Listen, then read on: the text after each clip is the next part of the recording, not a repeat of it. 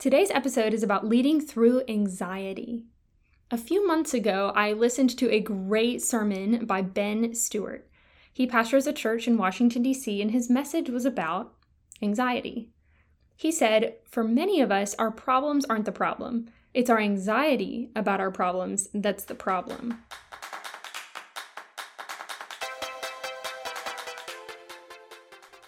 Welcome to today's episode of the Best You Can Be Leadership Podcast, where we offer bite-sized lessons and steps that you can implement as a part of your journey towards becoming the very best that you can be. This is your podcast host, Brigitte Borenstein, and just so you know, for planning purposes, we release a new episode the first and third Tuesday of every month with some amazing guests. Thank you so much for joining me for today's discussion. I hope you'll return my handshake to you. You can do that through becoming a part of this community on Instagram, my website, bestyoucanbe.com, or by subscribing and leaving helpful comments.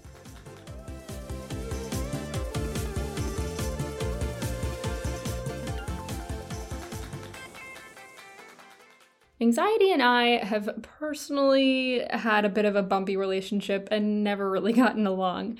So it's with the utmost humility that I'm going to share with you today some foundational understandings of anxiety that can help us stop letting it get in the way of our capacity to lead other people and our potential to make a difference. So let's start off with one of my favorite introductory disclaimers, if you will. I personally believe that you have all the potential you already need. We just need to work together to take an inventory of all the different puzzle pieces at play. So what that means is putting in the effort and doing the dirty work to be honest with ourselves and see our weaknesses in broad daylight so that we have some things to work on and be aware of. That also means intentionally putting ourselves in environments and seizing opportunities to let our strengths shine and run free and do their thing. It also means developing some good habits and developing the discipline to not let things get in our way of leading others to reach their potential. So in this podcast community, leadership is not a cookie cutter thing, and oftentimes it's not the big showy thing either. It's not always the most followers or doing what's popular. What it is, though, is serving others and positively impacting their hearts, their minds, and their lives. I just wanted to start today with a reminder of that big picture because you have people in your life right now that need to benefit from your leadership. We all do. We all have a network of friends, family, coworkers, peers, and everything in between that we have been gifted the opportunity to pour into. That's some pretty incredible stuff, and what a blessing that we have that. But what about when things get in the way?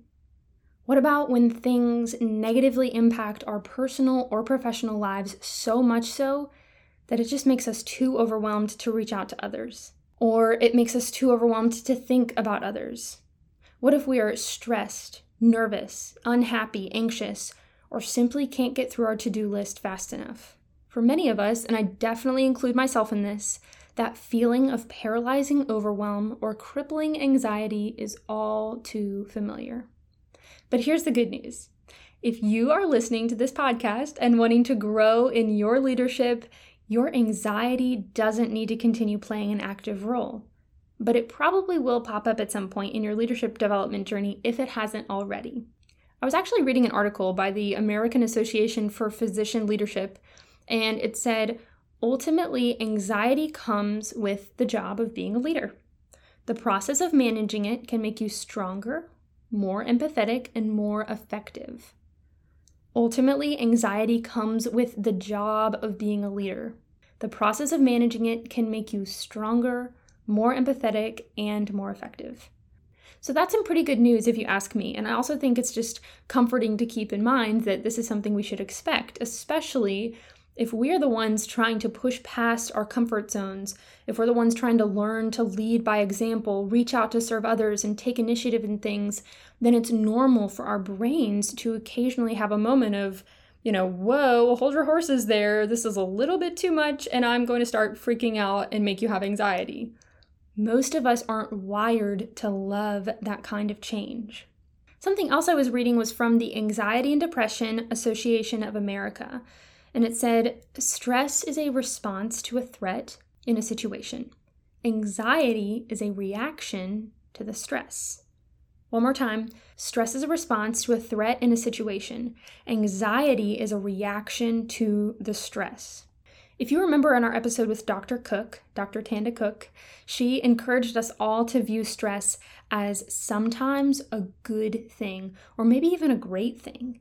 So she gave us the example of if a tree doesn't experience the stress of wind trying to blow it this way or that way while it's trying to grow tall and strong, then it will not grow tall and strong. It will be weak, flimsy, and probably die early without that stress of the wind pushing upon it. Humans are pretty similar in my view. So some of my most stressful seasons have taught me invaluable lessons and forced me to confront and address some weaknesses of mine. And ultimately, that stress has made me more resilient. And I'm sure that some of your experiences have been similar. But anxiety is just one step further. Anxiety is that reaction to the stress and a fear of what could happen. Sometimes the fear is perfectly justified, and sometimes it's pretty out there. I definitely want to encourage you by saying that no bad habit and no negative season in your life is ever wasted. I'm a firm believer that the greatest ups and the greatest downs can all lead to ways for you and me to better relate to other people who might need to be loved on down the road when they go through something similar. Hey, you guys, I'm just going to quickly hit the pause button on this to just say thank you to everybody who has left a star rating and a comment review for the podcast. It truly makes such a significant impact on expanding our ability to reach more young women and encourage them in their confidence, their leadership, their personal journeys. So it truly means the world to me. Each and every review, I love it and I'm so thankful. And if you haven't gotten the chance to do that yet, this is just your friendly reminder that it is something that I would be so grateful from the very bottom of my heart. That is not an understatement, and let's keep going. But it's that anxiety that just does not make any sense and isn't rooted in any reality that's going to put a cap on not just your ability to live your life, but also your ability to pour into the lives of those around you. So that is what we're going to focus on today. We're going to look into changing the way we view anxiety to be more of a roadblock that we need to avoid rather than something unavoidable that we just can't do anything about. I'm also excited to share a great exercise that I have done personally to help put some better steps into place next time we start to feel the overwhelm creep in. I've been mentioning so far this connection between unjustified anxiety and putting a cap on your ability to lead. But I want to explain it for you and break down what I mean. We all express our anxiety differently. So one of the ways it can show up is looking like a mind that is just totally distracted. You're focused on the fear, on the nervousness, and not on your job or your family or what you hoped to accomplish today. In other words, you just can't concentrate. It can also show up like you're just paralyzed. The fear is so overwhelming that it overtakes your ability to just simply put one foot in front of the other. And I'm personally pretty familiar with this feeling, and it is not a particularly comfortable one. I'm by no means trying to cover the, medical textbook broad scope of definitions and symptoms, but it's when it passes a certain point that it just begins to run your life and rob you of your ability to lead. And your ability to interact and show up like your normal self and think thoughtfully about what you can do for others. Anxiety will drain your energy and just so many more things like that.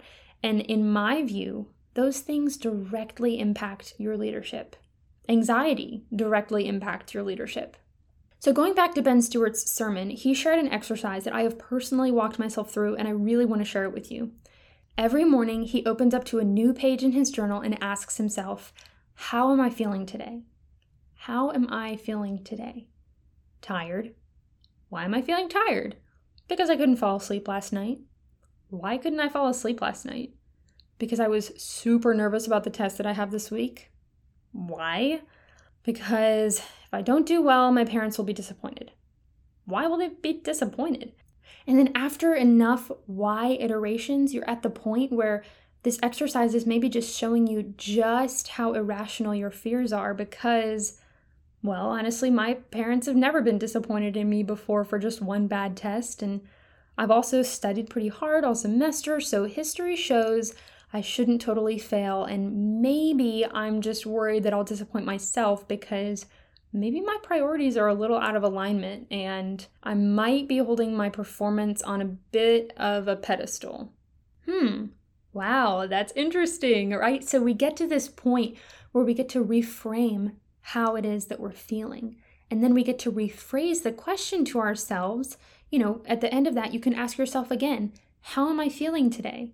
And with our example, it would be something like, I'm feeling tired, but I'm ready to tackle the day and I'm ready to just take one step towards not stressing myself out about grades more than I reasonably should. And I'm excited about being okay with the outcome of this test no matter what. I hope that this is making sense and that you're able to see the difference, that once you go through this exercise, you just come away with a much better perspective and you actually have some action items because it shows us where we're maybe misprioritizing or where we're maybe just not seeing things from a logical, truth-rooted perspective.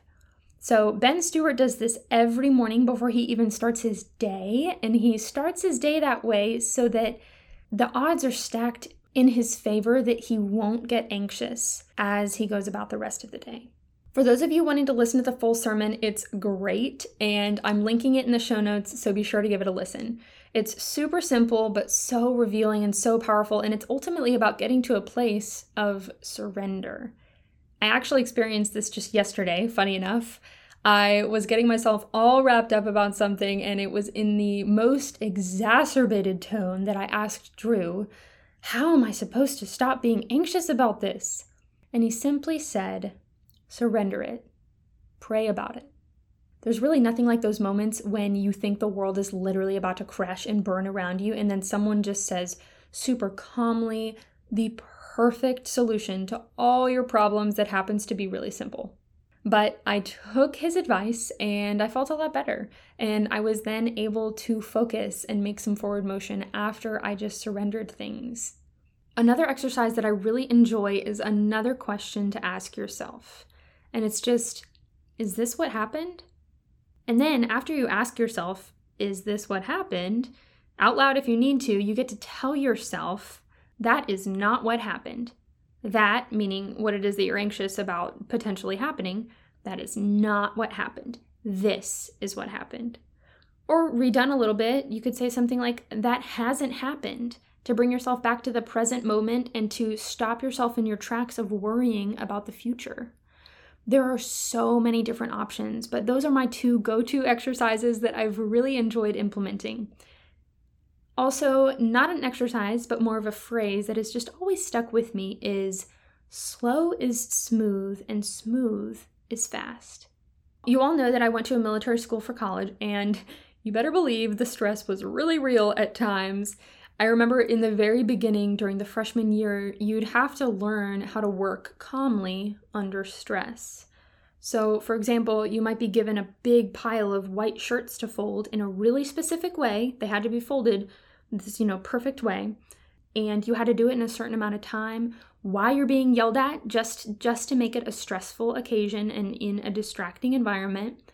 And a lot of times, because we were really new to it, we'd kind of freak out a little bit, right? Like sensory overload with so many things going on at once. But one of the instructors gave us this advice that really stuck with me. Slow is smooth, and smooth is fast. What that means is that when anxiety hits, and our brains are jumping from one thing to the next and tons of stuff is going on all at once, it seems counterintuitive to slow down. But if we can just slow down a little bit, then things will go more smoothly. We won't mess up as much. We won't have to redo anything or start over. And because of that, we actually end up going a lot faster. So do I find myself needing to use this when I'm folding shirts anymore? No. But I do remind myself of this all the time with all sorts of things in my day-to-day.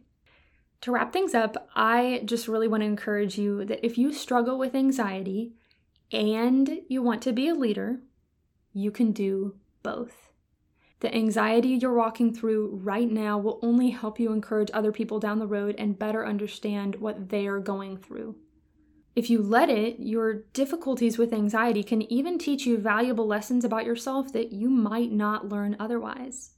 But still, your anxiety does not have to stick with you so much so that it continues getting in your way.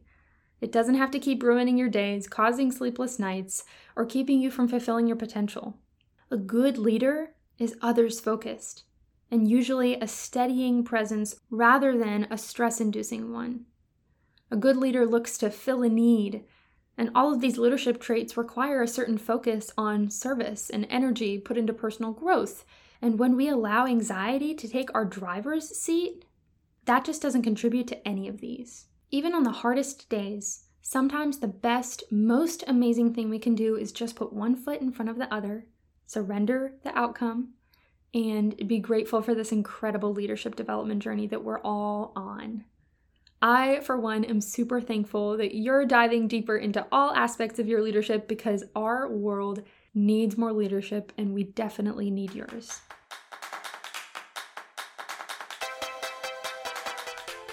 Thanks so much for joining me on the Best You Can Be Leadership Podcast. If you are as excited as I am about diving into our potential and stepping into the very best versions of ourselves, then follow me on Instagram at bestyoucanbe, and don't be afraid to send me a message. You can also visit bestyoucanbe.com and fill out a contact me form. I can't wait to meet you. In this episode, I've stuck my hand out to introduce myself to you, but go ahead and do the same for me. Tell me who you are, what your story is, and what you would like to see most in lessons to apply to your leadership experiences. Until next episode, keep going, keep growing, and keep becoming the best you can be.